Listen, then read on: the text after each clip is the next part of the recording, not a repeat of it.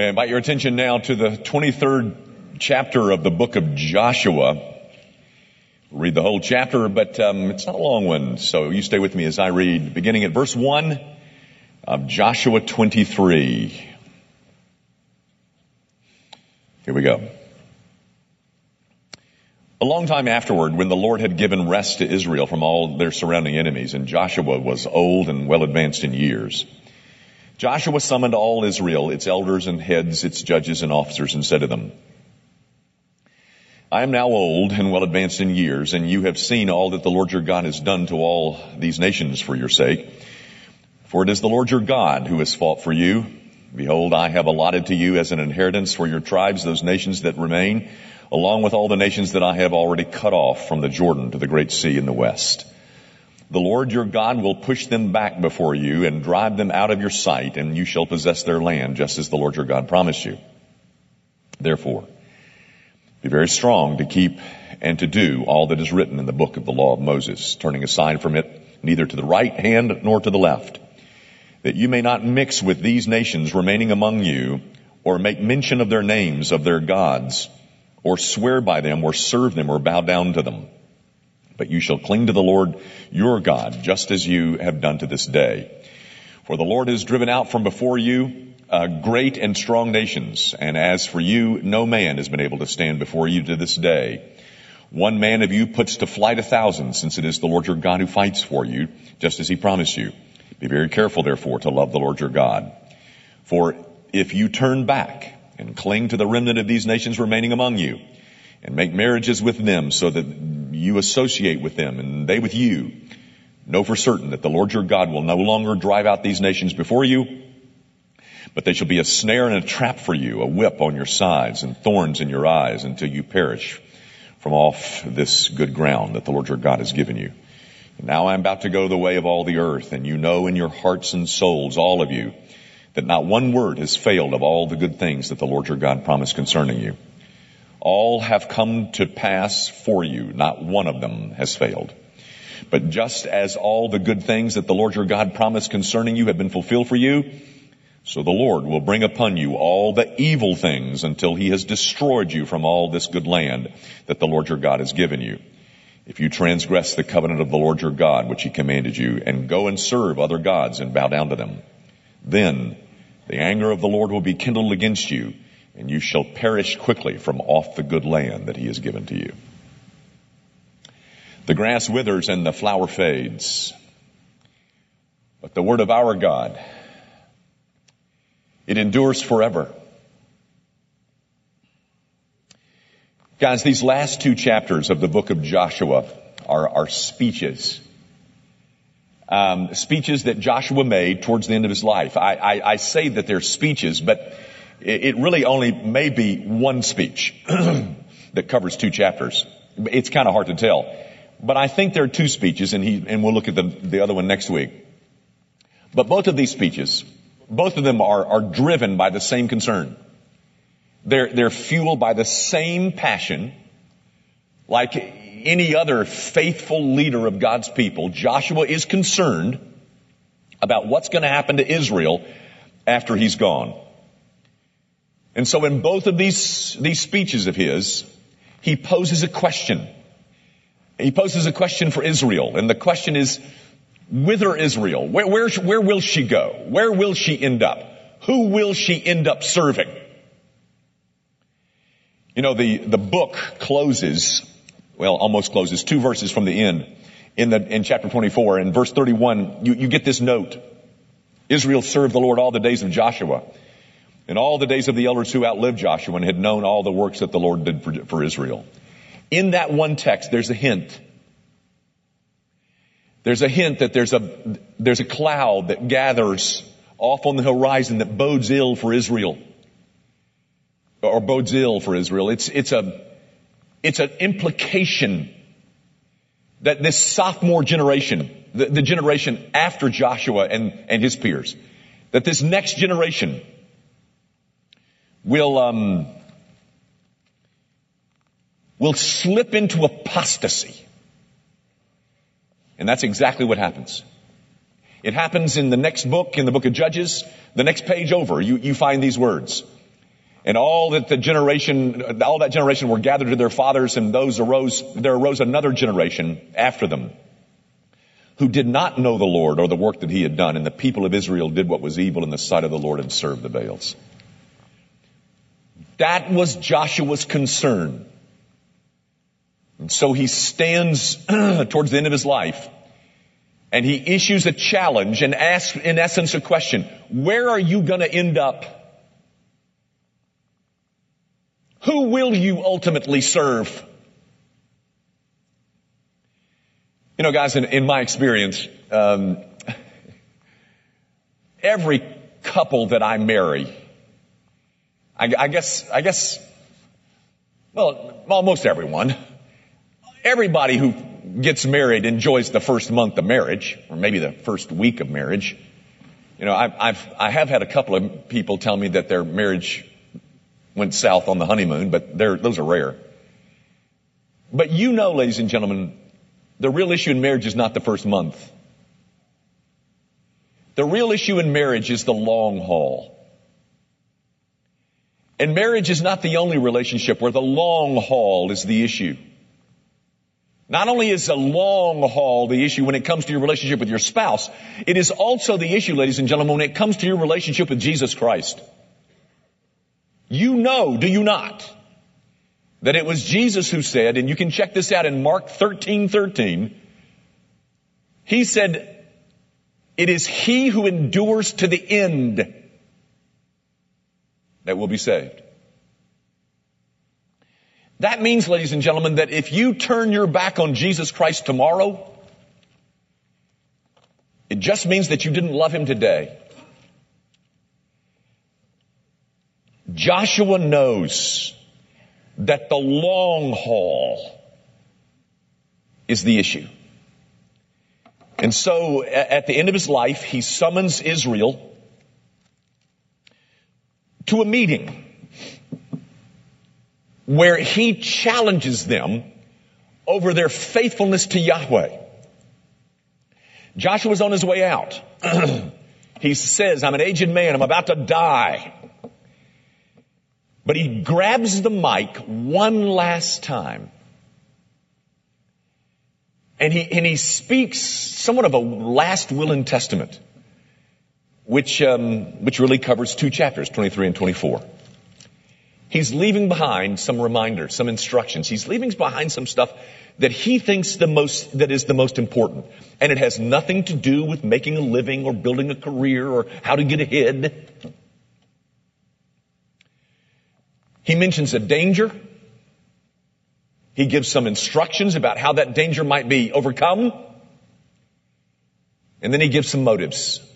And we're going to save them, but we're going to cover the first 2 points, but we're going to hold on to the motives for 2 weeks from now, and when we're gathered to have the Lord's Supper, we'll talk about the motives then. But ladies and gentlemen, you got to know at least this much as we begin. Everyone in Joshua's audience that day wanted to finish well. Just like every marriage or wedding ceremony that I perform, the couples, they really want to have a lifelong marriage, but some of them don't. And just like in this audience here today, everybody here wants to make it to the finish line. But some of us won't. Some of us will make shipwreck of our souls. And so, Joshua leaves behind some instructions for all of us. First of all, I want you to notice he mentions a danger. He warns us of a danger. It's in verse 7. That you may not mix with these nations remaining among you, or make mention of the names of their gods, or swear by them, or serve them, or bow down to them. That's the danger, ladies and gentlemen.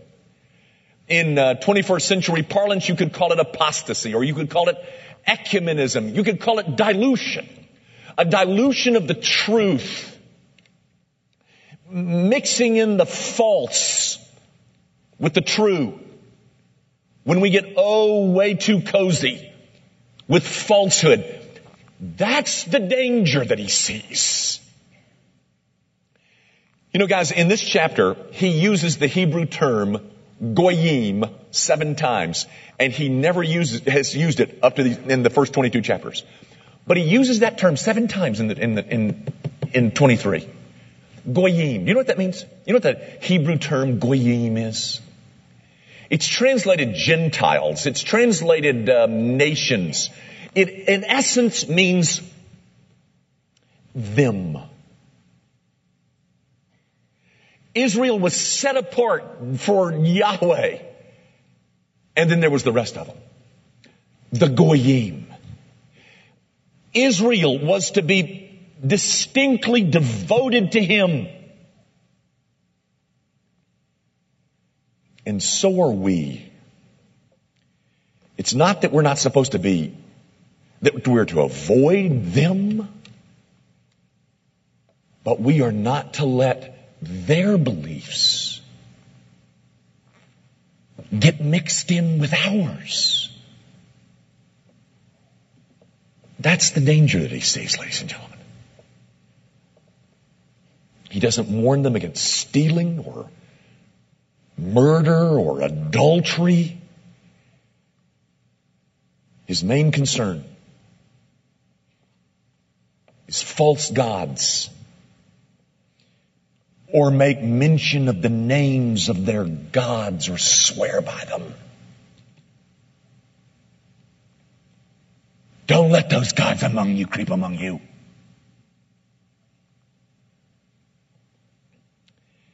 You know, ladies and gentlemen, Joshua seems to know that we are people who are prone to wander into the awaiting arms of false gods, aren't we? We find substitutes for the real God and make them the definitional center of our lives. And we learn to live for them, like success and money and fame or beauty or thinness or applause or family or kids or approval. There's no end to the sacrifices that we won't make for our false gods. You know, guys, I was in a luncheon recently, and a pastor friend of mine said this about his congregation. He said, they have an interest in God and a passion for everything else. Hey guys, does that describe us? We have an interest in God, but a passion for everything else. I want to read you something that describes a passion. It's a little bit dated because it's written by a communist, and communism has fallen on hard times, although there is one giant country out there by the name of China that happens still to be a communist country.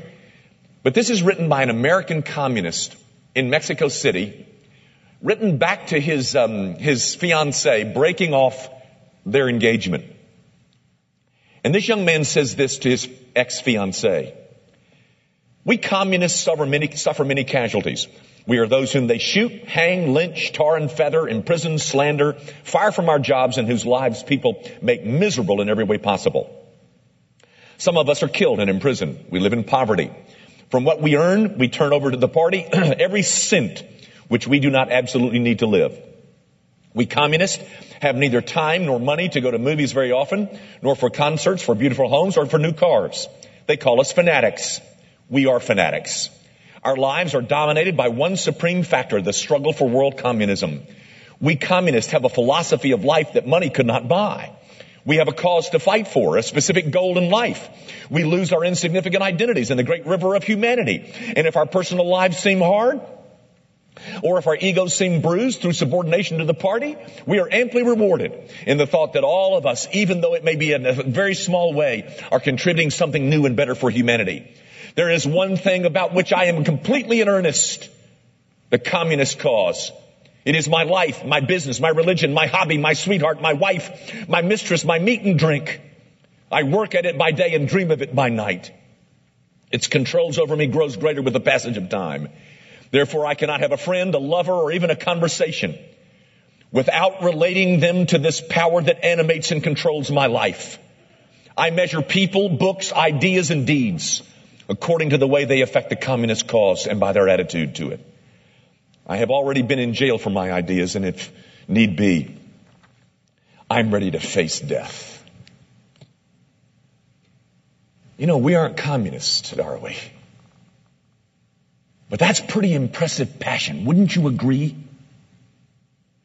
And it helps me get a sense of, is it true of me that I have an interest in God and a passion for everything else? You know how you can tell? You can ask yourself this: what is it over which I have a constant fear and live in constant insecurity that I'm going to lose? That were I to lose this, I wouldn't want to go on living. And so I try to mask my fears with busyness and gaiety and sometimes even alcohol. I work harder and I try to perform better so that maybe I can convince the real God to let me keep hold of my false God. That's the danger, ladies and gentlemen. That's the danger that Joshua saw. And he warns Israel against it. Guys, did you know that just about every one of the Ivy League universities began as a Christian school? Did you know that?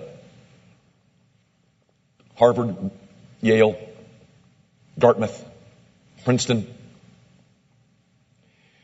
Princeton began as a school called the College of New Jersey. And out of its first 4 presidents were some names that you would recognize. I think he was number 3. The 3rd president of Princeton was a guy by the name of Jonathan Edwards, considered the greatest theologian America's ever produced. The 4th president was a guy by the name of Samuel Davies, considered the finest preacher that America has ever produced. But today, on the staff at Princeton University is a man by the name of Peter Singer. Peter Singer is considered the most influential philosopher in America today. And if you can Google him, I did. If you read about his views on abortion, euthanasia, infanticide, by the way, Peter Singer is in favor of killing, not of unborns, but of newborns, because he does not think that they have the essential characteristics of personhood: rationality, autonomy, and self-consciousness. So, you have the permission, in his mind, to kill him. You ought to read some of his views on bestiality. He calls himself a zoosexual. He talks about French kissing his dog. That's at Princeton, ladies and gentlemen, where Jonathan Edwards used to be the president. How does it happen?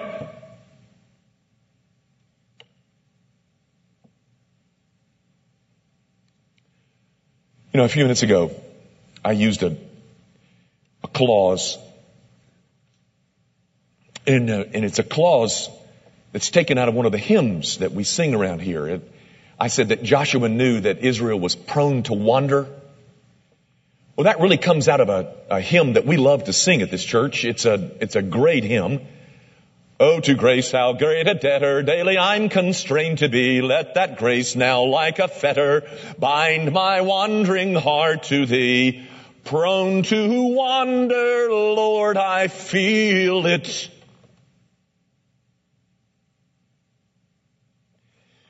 Do you know who wrote that hymn? His name is Robert Robinson, and he was born in England about 250 years ago. And early in his life, his father died, and so his mother shipped him off to London to learn the trade of barbering.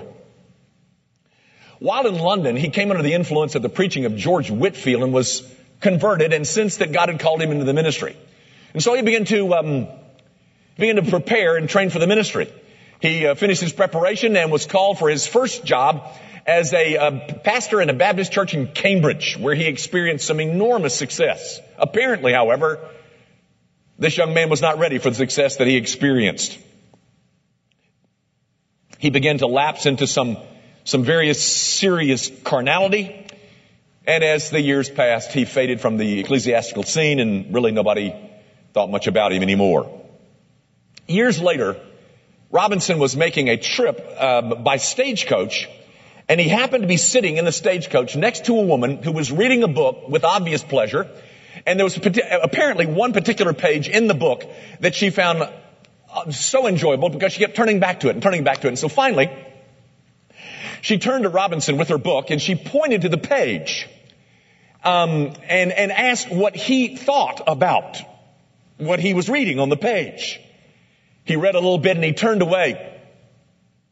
And he tried to change the subject and tried to get her to concentrate on the landscape that was passing by, but she was not going to be denied.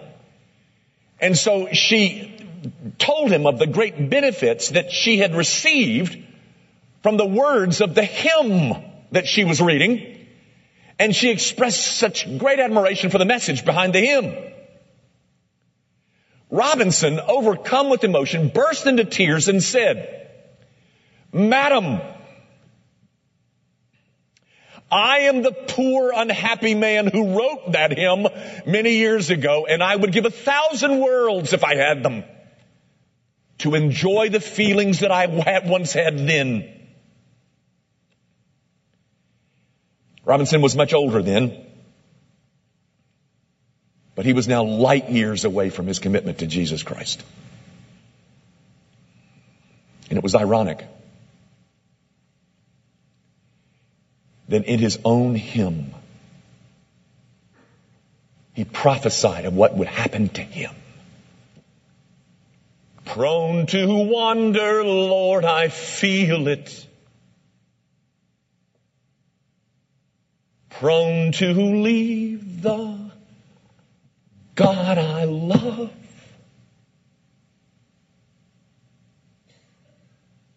How does that happen?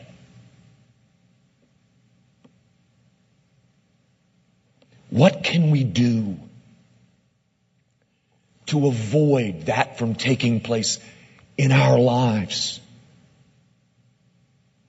Well, ladies and gentlemen, Joshua leaves behind some instructions in this text. He points out the danger in verse 7. But in verse 6, he gives us some instructions. Therefore,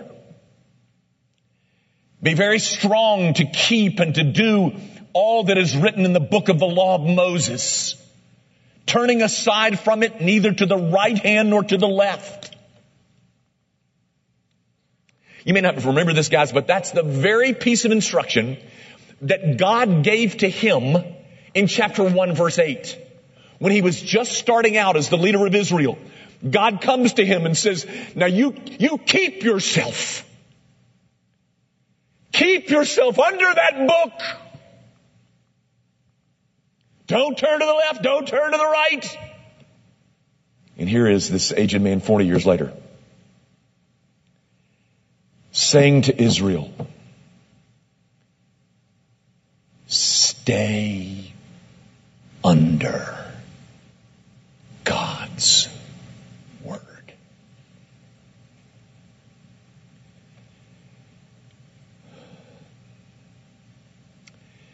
You know, ladies and gentlemen, one of the warning signs that apostasy has already been set in a church or in one's individual life is a lessening respect for God's word. We say things like, Now, that's just your interpretation. Would you like to have another indicator? Guys, we have people on staff here at Grace Amen that work really hard to try and put Scripture into music. We sang one of them this morning. We sang Matthew 6:33. They work real hard to mix those and to make those catchy for your children, so that you as parents can be helped in communicating principles from the Scriptures to your children. Do you find that you don't have time to do Scripture memory because there's a soccer game scheduled?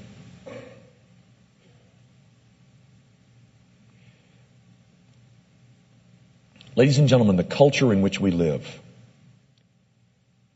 tells us that truth is a subjective, it's an inner thing that is relative to us.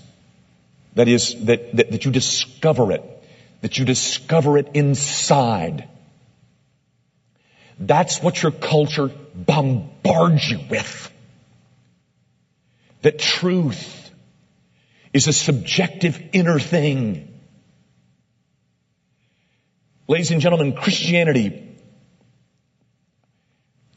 holds that truth is an objective. It's an outer reality to which I must submit myself. It's not something that I go and find with my experiences and my inner self. It's an objective reality to which I submit. I keep myself under its rule, under its sway.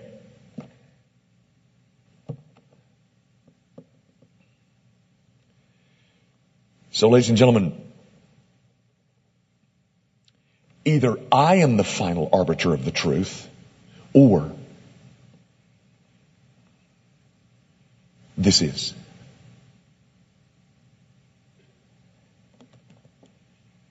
How do you keep from becoming a Princeton as an institution? How do you keep from becoming a Robert Robinson?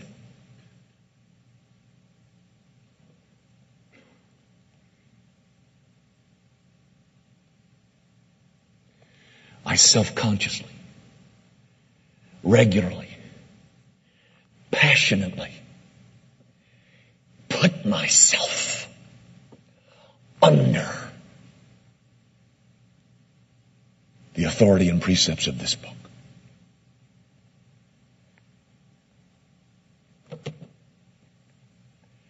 There's a couple other things that Joshua mentions. He says in verse 8, that you shall cling to the Lord your God as you have done to this day. And then in verse 11 he says, be very careful, therefore, to love the Lord your God. You know, as I studied that passage, I love the word cling. And I wondered, what's the difference between clinging to the Lord and loving the Lord? And here's what I came up with. You know, I have a 30-year-old daughter who I think loves her daddy. But when she was 30 months old, she used to cling to her daddy.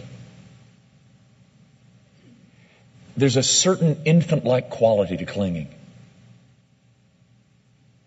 When I as an individual recognize that I'm dependent, that I'm reliant, I am being instructed to cling. Cling. And I'm being told to love.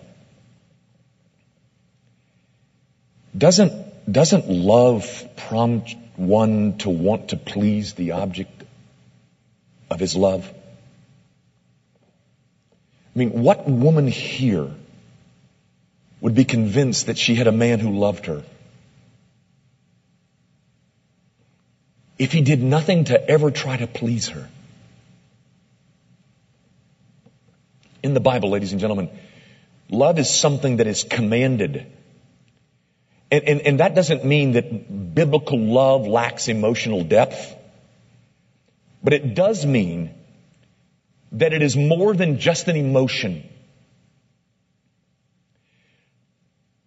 Love is to be expressed in a glad and a willing obedience to the object of the love.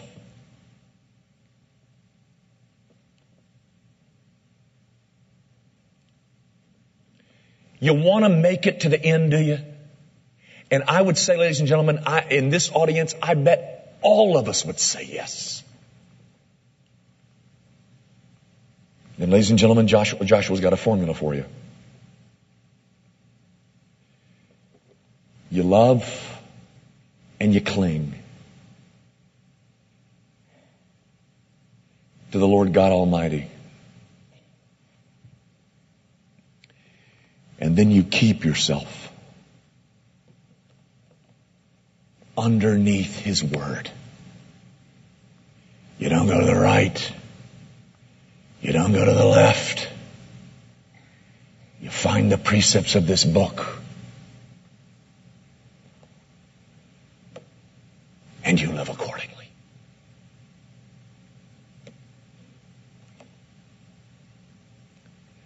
I'm telling you, ladies and gentlemen, for some of us in this room, apostasy has already begun.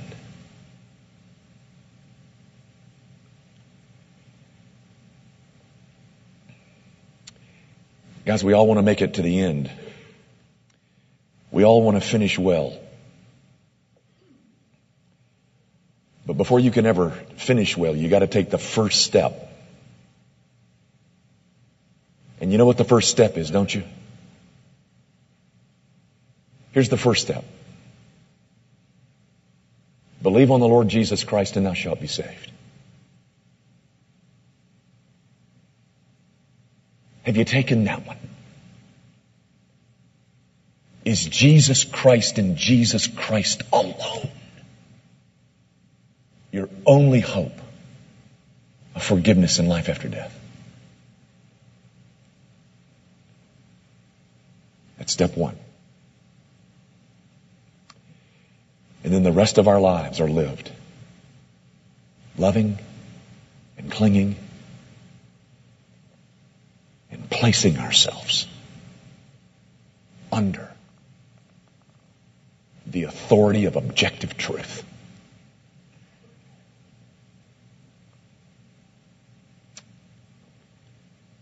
Our Father, I pray that you will remind your people that we are indeed prone to wander. That there's nothing about us that's any more special than anybody else. That we are prone to allow false gods to creep into our soul. And then we begin to accommodate the truth that those gods stand for. And then the soul collapses.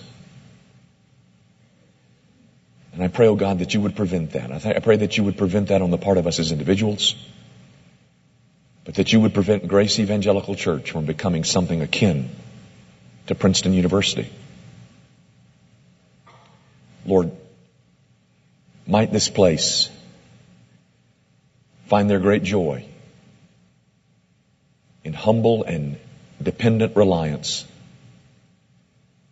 upon you and all that you've done for us in Christ, and self-consciously yield to the authority that's contained in this book. Oh God, we are not the determiners of truth. We thank you for providing it, though, so that we can find it and read it and yield to it. That is our intent, O God. That is our commitment. And we make that commitment to you. In Jesus' name.